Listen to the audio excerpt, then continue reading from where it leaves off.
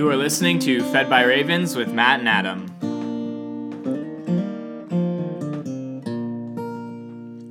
Good morning, Matt. Good morning, Adam. Welcome to day 111 and 112 of our Read Through the Bible in a Year program. Mm-hmm. And we're focusing on the oral transmission. I was trying to think of a new way to say it, but it's the oral tradition. We're passing it through the words, the reading, and through the speaking. This is how God's done it through the ages for his people. So We're glad you're with us today. And today we're finishing another book. We're finishing Deuteronomy. We're going to do chapters 33 and 34 and the first two chapters of Joshua. And I think it should become our tradition. We're finishing another book, which is a big deal. Which is a big deal. But we haven't finished it yet. So, chapter 33. What do we got? All right. So, Moses was basically giving his final words. Mm-hmm. This is a very similar scene and setup to Jacob's final words over his boys and kind of saying what they'll be like in the future. And now Moses is doing a very similar thing and blessing the tribes of Israel before he dies. You're right, that is a theme. Did Jesus, he never did this over his disciples, did he? No. We didn't have a moment where there's a difference. Yeah. So these tribes, yeah, something different is happening. But in fact, I'd say all the disciples now are under one tribal leader. Right. I mean, I would say the Great Commission would probably be. Oh, nice. Okay. Jesus' parting words. So out of this is a pretty lengthy chapter, 29 verses where he's blessing and kind of warning each tribe. Yeah. Anything jump out to you? Yeah, so there is like a mix within this of like blesses and curses. Right. Like within Reuben, it's just let Reuben live and not die, but let his men be few. Yeah. Because again, there's been just constant rebellion within that tribe, and they're still kind of acting like the original Reuben. So they're still under the consequences of that original Reuben. And then Judah, it's pretty cool. Like, the voice of Judah, hear, Lord, and bring him into his people. With your hands contend for him and be a help against his adversaries. Yeah. So Judah is definitely kind of moved into the firstborn status. He's definitely moved into a favored status, yes. Yeah. And I think they're the largest tribe at this point. He leaves out Simeon, the tribe of Simeon, because again, the whole idea is he's blessing them and kind of telling their future over the land that they would get. And Jacob's thing over Simeon and Levi was that they would not inherit any land in Canaan. And so he leaves Simeon out. You're right. And Simeon does not get a blessing for the land. But they do, and they end up, because they're the smallest tribe at this point, and they end up sharing a portion with Judah. So Judah just has so much land, they kind of give Simeon a little piece of their land in the middle of Judah. So Judah becomes, they become, like when the kingdom eventually splits. Yeah, they're the southern. They're called Israel. Judah. They're called Judah. Mm-hmm. Yeah, Judah and Israel is the north. Mm-hmm. So Judah, though, is really the tribe of Judah, the tribe of Levi and Simeon. And Benjamin. Okay. So anyway, that's future stuff. And then Levi, again, he's kind of reiterating, like, they are the servants of God. They handle the things of God. They protect the things of God. God has blessed them. He has swapped out their curse that they were originally under with Simeon, and now it is a blessing. Yeah. And even though they won't inherit their own land, they will have land among all the tribes. Cool. Benjamin's interesting because I think this is where the beloved of the Lord dwells in safety. The high God surrounds him all day long and dwells between his shoulders. The temple is eventually built in the land of Benjamin. Okay. Jerusalem is in the land of Benjamin, and it's so the idea that God sits and dwells among Benjamin's shoulders in the mountains of Benjamin, which is kind of a cool idea. Nice. Joseph, the tribe of Joseph, so it's Manasseh and Ephraim squashed together. They are actually, Ephraim has the rights of the firstborn, so they have a nice solid blessing right here. Zebulon and Issachar, again, it's reaffirming that Zebulon's going to be seafaring people, and Issachar is going to be kind of a desert wandering people, and like hard workers. Gad is protecting the northern thing. Anyways, they're like on the edge, and they're constantly going to be at war and protecting the outskirts of Israel. All right. Yeah. Anyways, it's just kind of a cool. What I think is cool is like identifying and blessing these people. Yeah, and it matters. So like you come from a line, a tribe, and for good or for bad, it does play a role in who you're becoming, what you're doing, and you either break out of curses by obeying God's word, or you walk into blessings by obeying God's word. Yes. And I think God has that for us. Yeah. Even in our own lives. And then chapter 34, Moses finally dies. Yeah. At 120 years old, he dies, and it says his eyes were undimmed and vigor unabated. So it sounds like he could have lived more. He still had life in him, but it was time to go into the land of promise, and he had broken faith with God that one time and can't go in. The consequences still stand. And so Moses then is buried. And to me, the most unique thing is that he dies and he's buried, but they don't know where. And it suggests that the people of Israel, if they had known where, they would have made it a worship site. They would have used his bones. They would have turned it into something, kind of like the bronze serpent they turned into something to worship instead of something to remember God. And so I think by God's grace, it's like, we're not going to tell you where Moses' bones are or where he's buried. Right. And so he goes up. What was the mountain? Was he up on a mountain to look at? He got to look at Mount Nebo. Yeah. So Nebo. That's right. It was very similar to Aaron's death, where he goes up to a mountain, but he actually gets to see the promised land, and then God takes him. Yeah. So Moses' work is done. He is the only real prophet who talked to God face to face. He told everybody what God said to him, which it transitions into the book of Joshua. So like the big thing in the transition is in Deuteronomy and throughout the Pentateuch. So Moses gives the law because God is talking to Moses.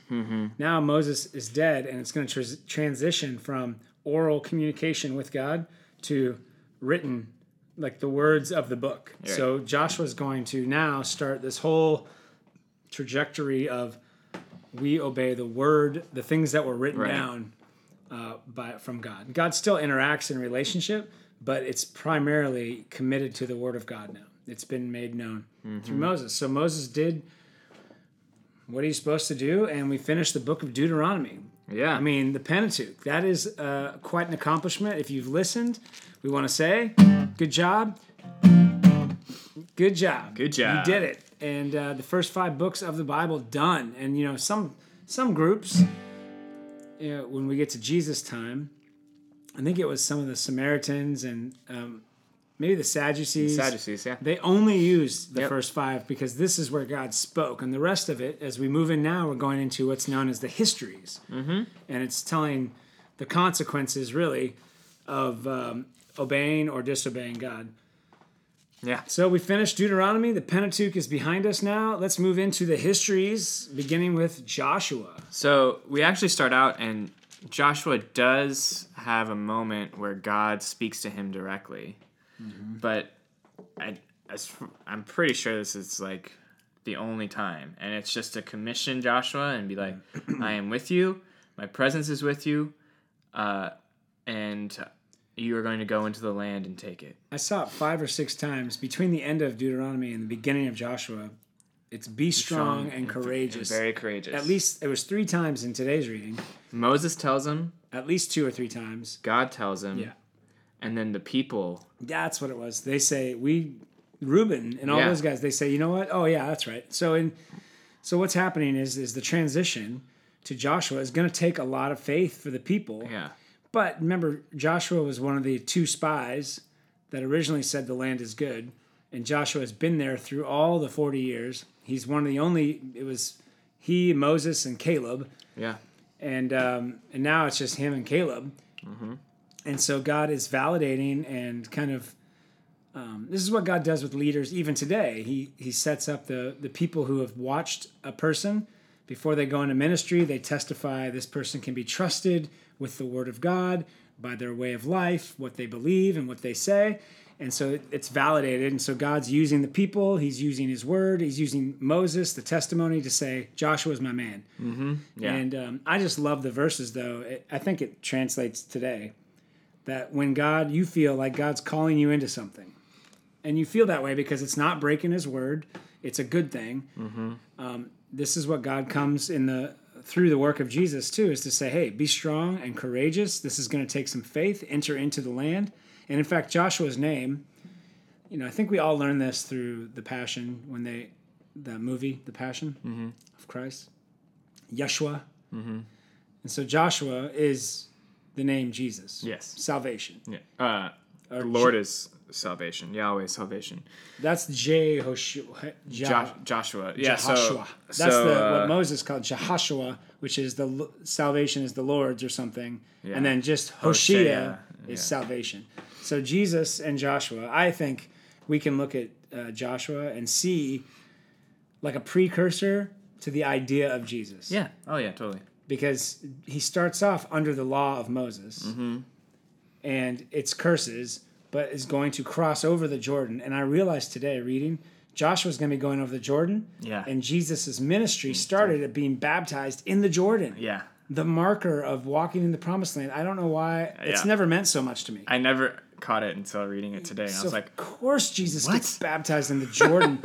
That's where it starts. And so Yeshua is going to lead us into the promised land, but you got to be strong, courageous, because just like for them, the Canaanites, and I read too, I was reading some notes, that Joshua only covers like the first 7 years, and it's going to take 400 years before they fully have their kingdom under David. Yeah. I didn't realize it was so long. Yeah, I didn't realize, so like Judges covers like 300 to 400 years of history, which is crazy. It is crazy. So really what we're about to read is the first 7 years, and then I realized how similar it is to our experience as Christians. So here's their experience. You're going to be given the land. Now you're going to trust me and slowly take it, little battle by battle, trust me.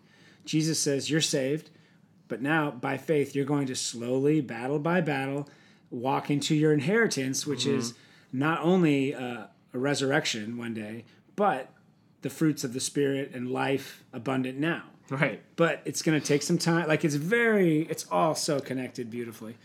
So anyway, the first 2 chapters of Joshua. Go, I'll be with you. Be strong and courageous. Obey the Lord, and it'll go good with you. And you'll have success. Meditate on this. Don't lose it. Don't forget it. And you'll get it. Yeah, so then Joshua makes sure that Reuben, Gad, and Manasseh are going to keep their deal that they made with Moses. Right. That they're going to send their special elite forces with them to take the land. And you're not going to get lazy. And they're like, no, we're in. We're good. And again, they repeat, we're going to be very strong and courageous, just like you. Because this would have been the time for Reuben to go. Now's my chance. Moses is gone. Yeah. But they've learned their lesson. They follow through, at least for now. And then Joshua. You know what was nice? What? What's nice? Chapter 2.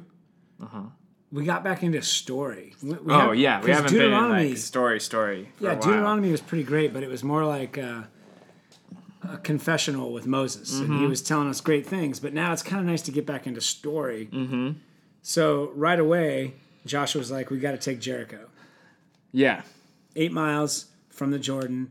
It's also like all the fjords and the fresh water tributaries is controlled by Jericho. This is a major city, so we got to get it. But I liked what we were talking earlier, and you pointed out how Joshua decides to spy out the land. Yeah, and he only sends, instead of sending 12, he just sends the 2. And I'm pretty sure, if my memory recalls, but we'll find out later if I'm wrong. that the two guys he sends are from Judah and Ephraim, which were from the same tribes that Caleb and Joshua are from. So he's like, I'm just going to send the two guys that I can trust and know are going to because previously, give the good if you report. remember, the 10 came back and were scared, and 2 were good. Yeah, it is funny. And I bet all of this is, again, my sanctified imagination. They were all like, you know what? We don't want to risk sending our guys. Yeah. Let's send your guys. And all we need is 2. All you need is the witness of 2. I'm sure it was Joshua picking his favorite and Caleb picking his. And everyone agreed, though. Yeah, and going like, this is what we're going to do. It's like, Reuben, do you want to send anybody? Nah, we're cool. We trust you guys. Yeah. You did it right the first time, and we screwed you up. Yeah. So he sends in 2.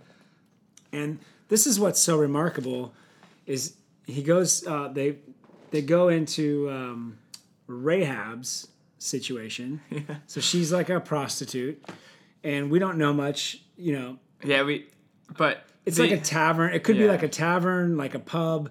The idea is it's like a common house, like a public place where you might go. Yeah.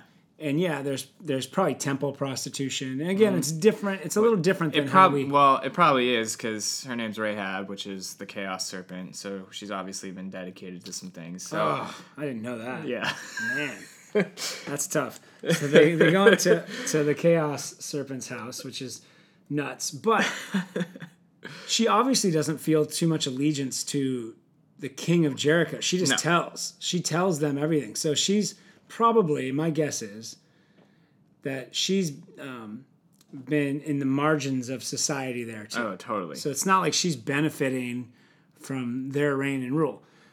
But they know that they sent out, Jericho being they, like the leadership, knows that some spies have come from Israel. And so they sent it out. They sent out like a warning, like, hey, and they probably came to your place. Mm-hmm. So are they in there? Mm-hmm. And this is where we get all our good information. She says, our hearts are all melting. Yeah. Because of what happened 40 years ago. How we look to Egypt as like the protector of this area. Their gods are the most powerful. Mm-hmm. And they protect us. And that's where we would go in time of famine, in time of pain, anything. And you destroyed them. So we're scared of you these 40 years. Yeah. And then we heard about what you did to the Amorites a couple years ago. Yes. And that's terrified us because the Amorites were scary. Yeah. And so she knows. And then I think it's in verse 11. She straight up just confesses. Yeah, she goes, our hearts are, let's see. As soon as we heard it, our hearts melted, and there was no spirit left in any man because of you. For the Lord your God, he is God in heavens above and on earth beneath. That's just a confession. So she's basically... And it reminded me of the kind of people Jesus talked to, like kind of dismissed women. Marginalized, yeah. And they have faith. And so here Rahab exhibits this great faith in their God. She confesses it. Then she hides them. Yeah. And she says, now here's what you need to do. Hide here. They say to her, okay, here's the deal. She's like, will you save me? Mm-hmm. Yeah, here's the deal. Get a red cord, put it over your window, because her house is in the wall. There's all sorts of archaeological stuff. It's pretty cool. We'll know where that red cord is, and everybody who's in your house will be saved. Right. But if you tell on us, or you turn us in, or you don't keep your word, then this is void. Mm-hmm. This won't work. She says, okay. She has great faith. And then I think that's where the story ends today, right? Yeah, they go back. They report. So what they report is God's given us the land. They're all terrified of us. Right. Which is what we were saying, like for 40 years they were scared, and for 40 years instead of turning in faith, like Rahab, they decided they're going to fight. Yeah. So it's fear or faith. She in her fear turns towards faith. Now I know people are worried about it. She lies to them. But this isn't like an ethical, things during war are different. It's not like a lesson on ethics. But I will say when people are demanding truth from you and they have only evil in mind, you don't want to be an accomplice in murder. So yeah, I don't think you owe. Yeah. Because again, you don't owe the truth to someone who's evil. Yeah. Like Jesus wouldn't answer people when they ask, who do you say that you are? He's like, who do you say that I am? Things like that. But that's not the real deal here. What the real deal is, I see the spies tell her, set up a little makeshift Passover. Yeah. Oh, totally. It's a makeshift Passover. So you don't have a lamb, you don't have blood. We're not doing it like that.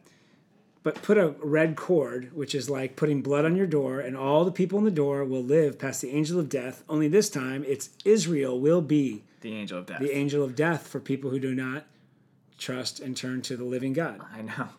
And so she experiences like this little Passover. And again, it's like by faith, just like they did in Egypt. Mm-hmm. It was by faith that this is true. And I've never connected it to that. I've never heard anybody say that, but that's... Yeah, reading it now, I was 100%. like, oh, that's totally what's happening. Right.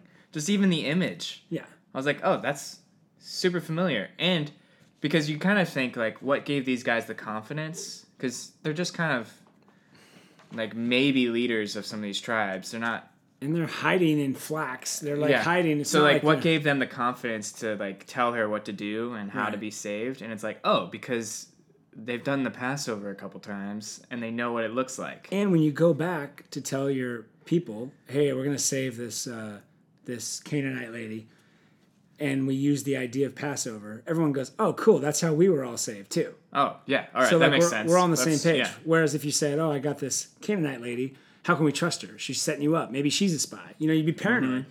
But you're going to walk through the Passover, then you can trust it. It's pretty cool. Yeah, it was really cool. So, woo, Old Testament. I'd say, so Joshua, it's all about going from fear to faith.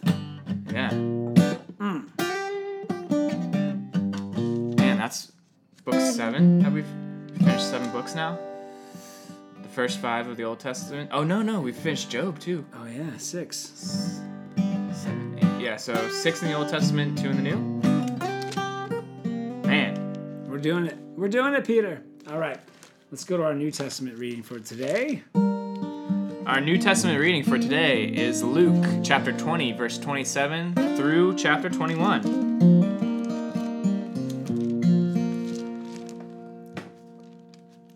So, chapter 20, verse 27, where do we begin? Oh, yes. So, Jesus has been in the temple, and he's totally using his authority to clean it out and teach and preach, and the Pharisees, the Sadducees, the Herodians, anyone is trying to trick him into saying something that they can use against him. And so we've had the Pharisees, we've had the scribes and the chief priests all swing and miss. Yeah. And now we got the Sadducees stepping up and being like, all right, let's pose a resurrection riddle. And we've done this one in the other two.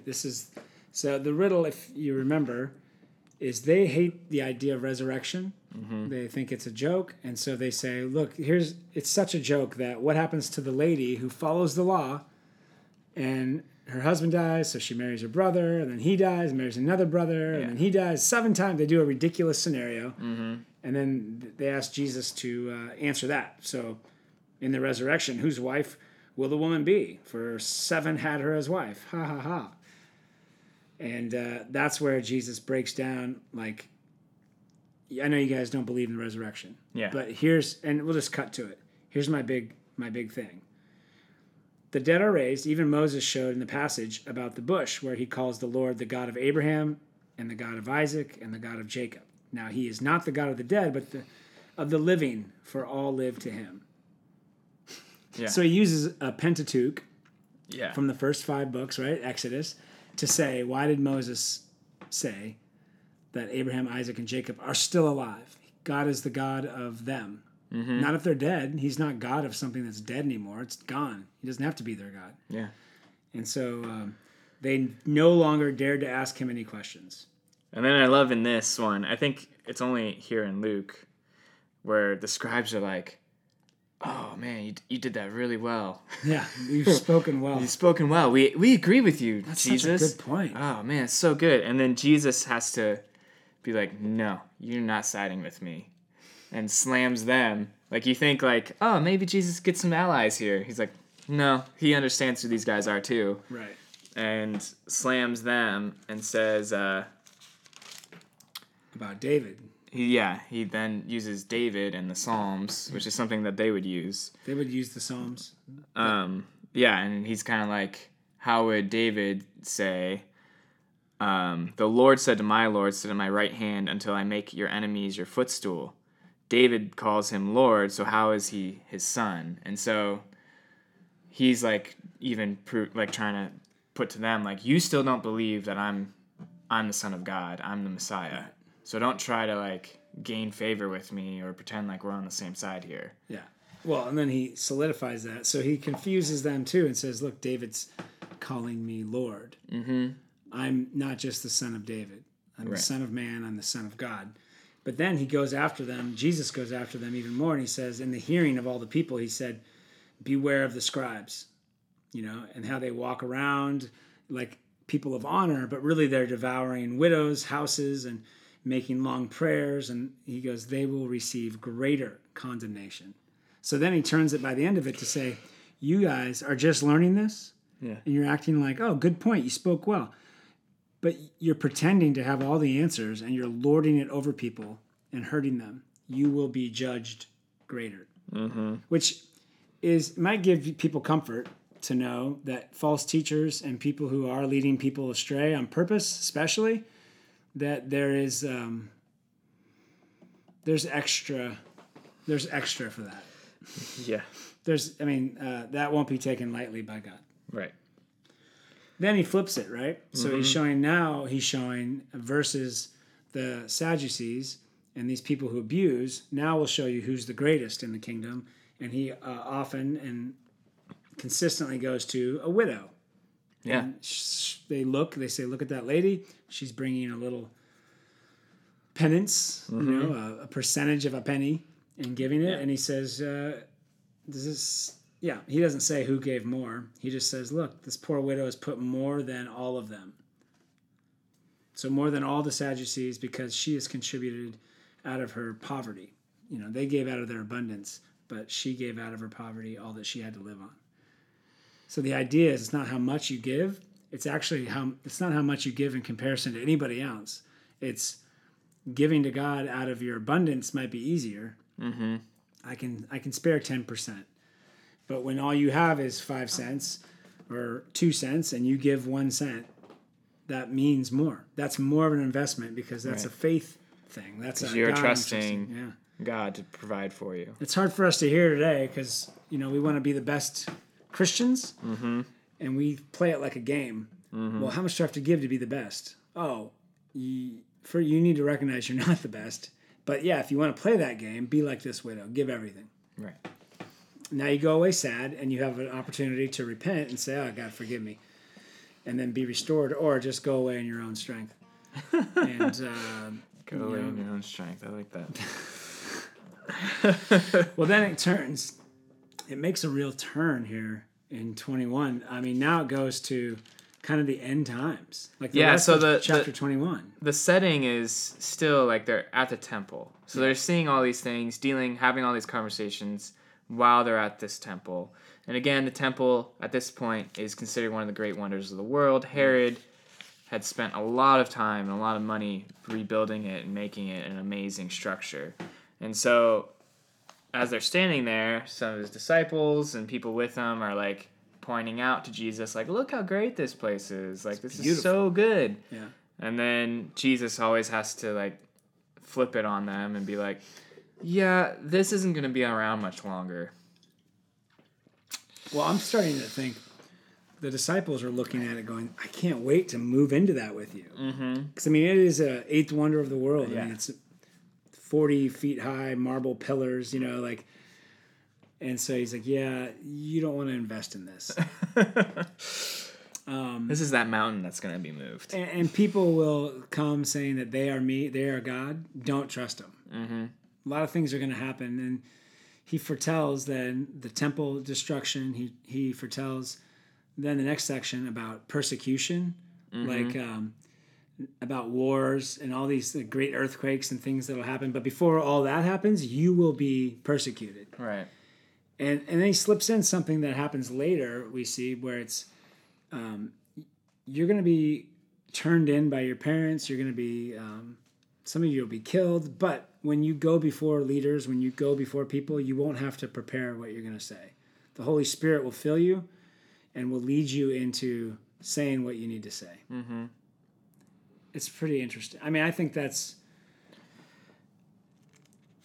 isn't that where he says it? Yep. Yeah, he says it in 14.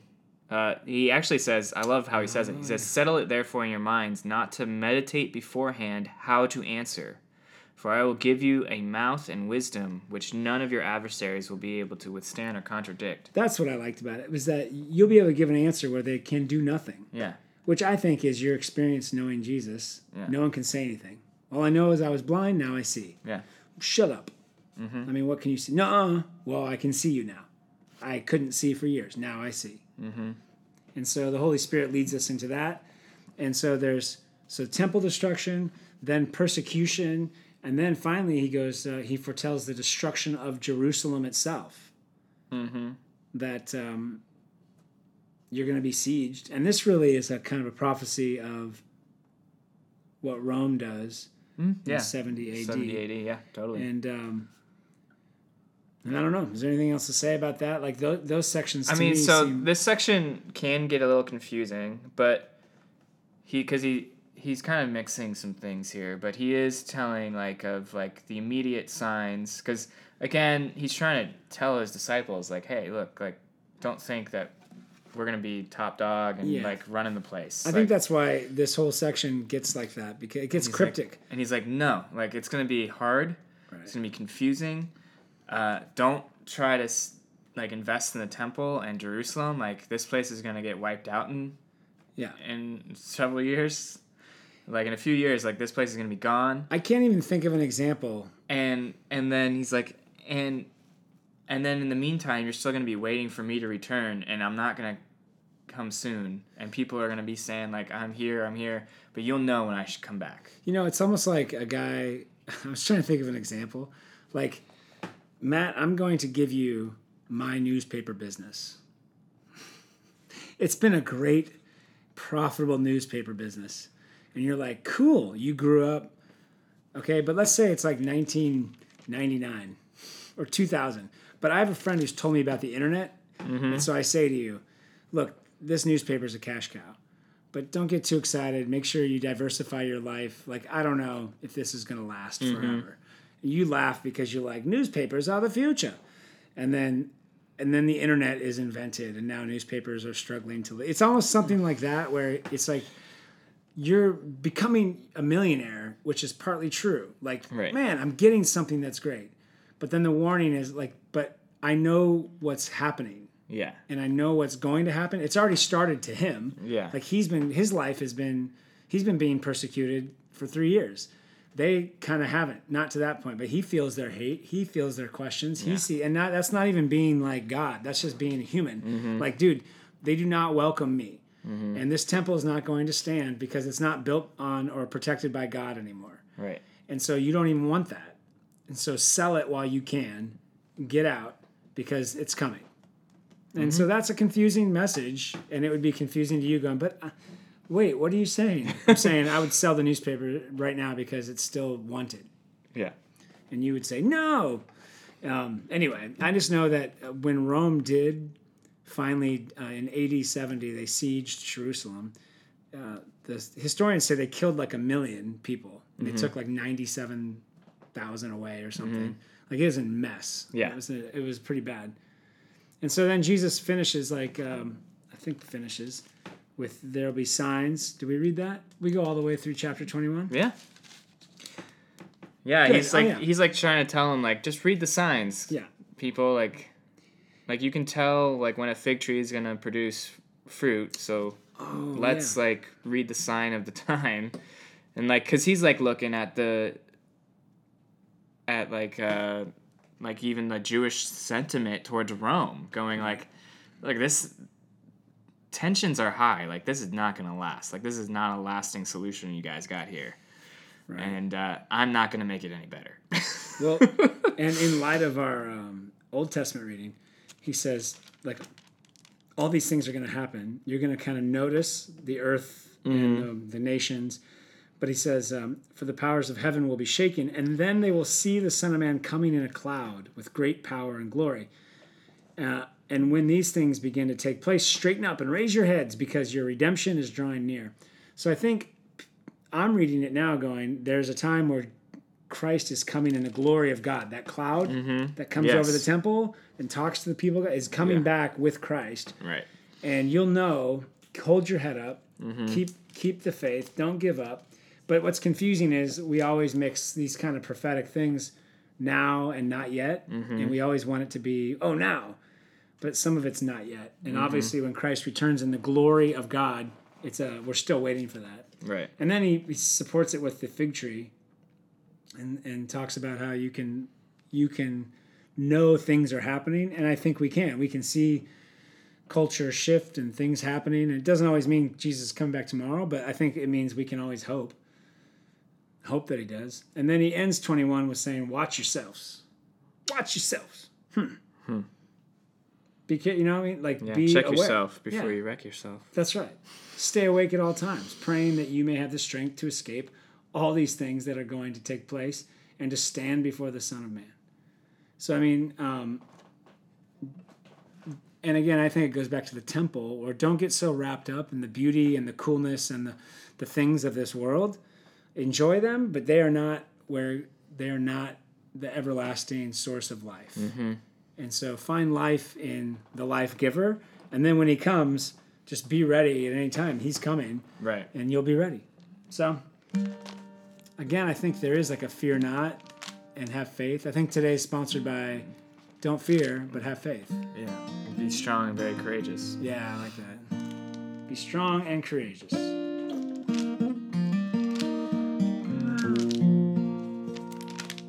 All right. So today we're going to do our Psalm 49. Hear this, all peoples. Give ear, all inhabitants of the world, both low and high, rich and poor together. My mouth shall speak wisdom. The meditation of my heart shall be understanding. I will incline my ear to a proverb. I will solve my riddle to the music of a lyre. Why should I fear in times of trouble, when the iniquity of those who cheat me surrounds me? Those who trust in their wealth and boast of the abundance of their riches. Truly no man can ransom another, or give to God the price of his life. For the ransom of their life is costly and can never suffice, that he should live on forever and never see the pit. For he sees that even the wise die. The fool and the stupid alike must perish, and leave their wealth to others. Their graves are their homes forever, their dwelling places to all generations. Though they called lands by their own names, man in his pomp will not remain. He is like the beasts that perish. This is the path of those who have foolish confidence. Yet after them people approve of their boasts. Like sheep they are appointed for Sheol. Death shall be their shepherd, and the upright shall rule over them in the morning. Their form shall be consumed in Sheol with no place to dwell. But God will ransom my soul from the power of Sheol, for he will receive me. Be not afraid when a man becomes rich, when the glory of his house increases, for when he dies he will carry nothing away. His glory will not go down after him. For though while he lives he counts himself blessed, and though you get praise when you do well for yourself, his soul will go to the generation of his fathers, who will never again see light. Man in his pomp, yet without understanding, is like the beasts that perish.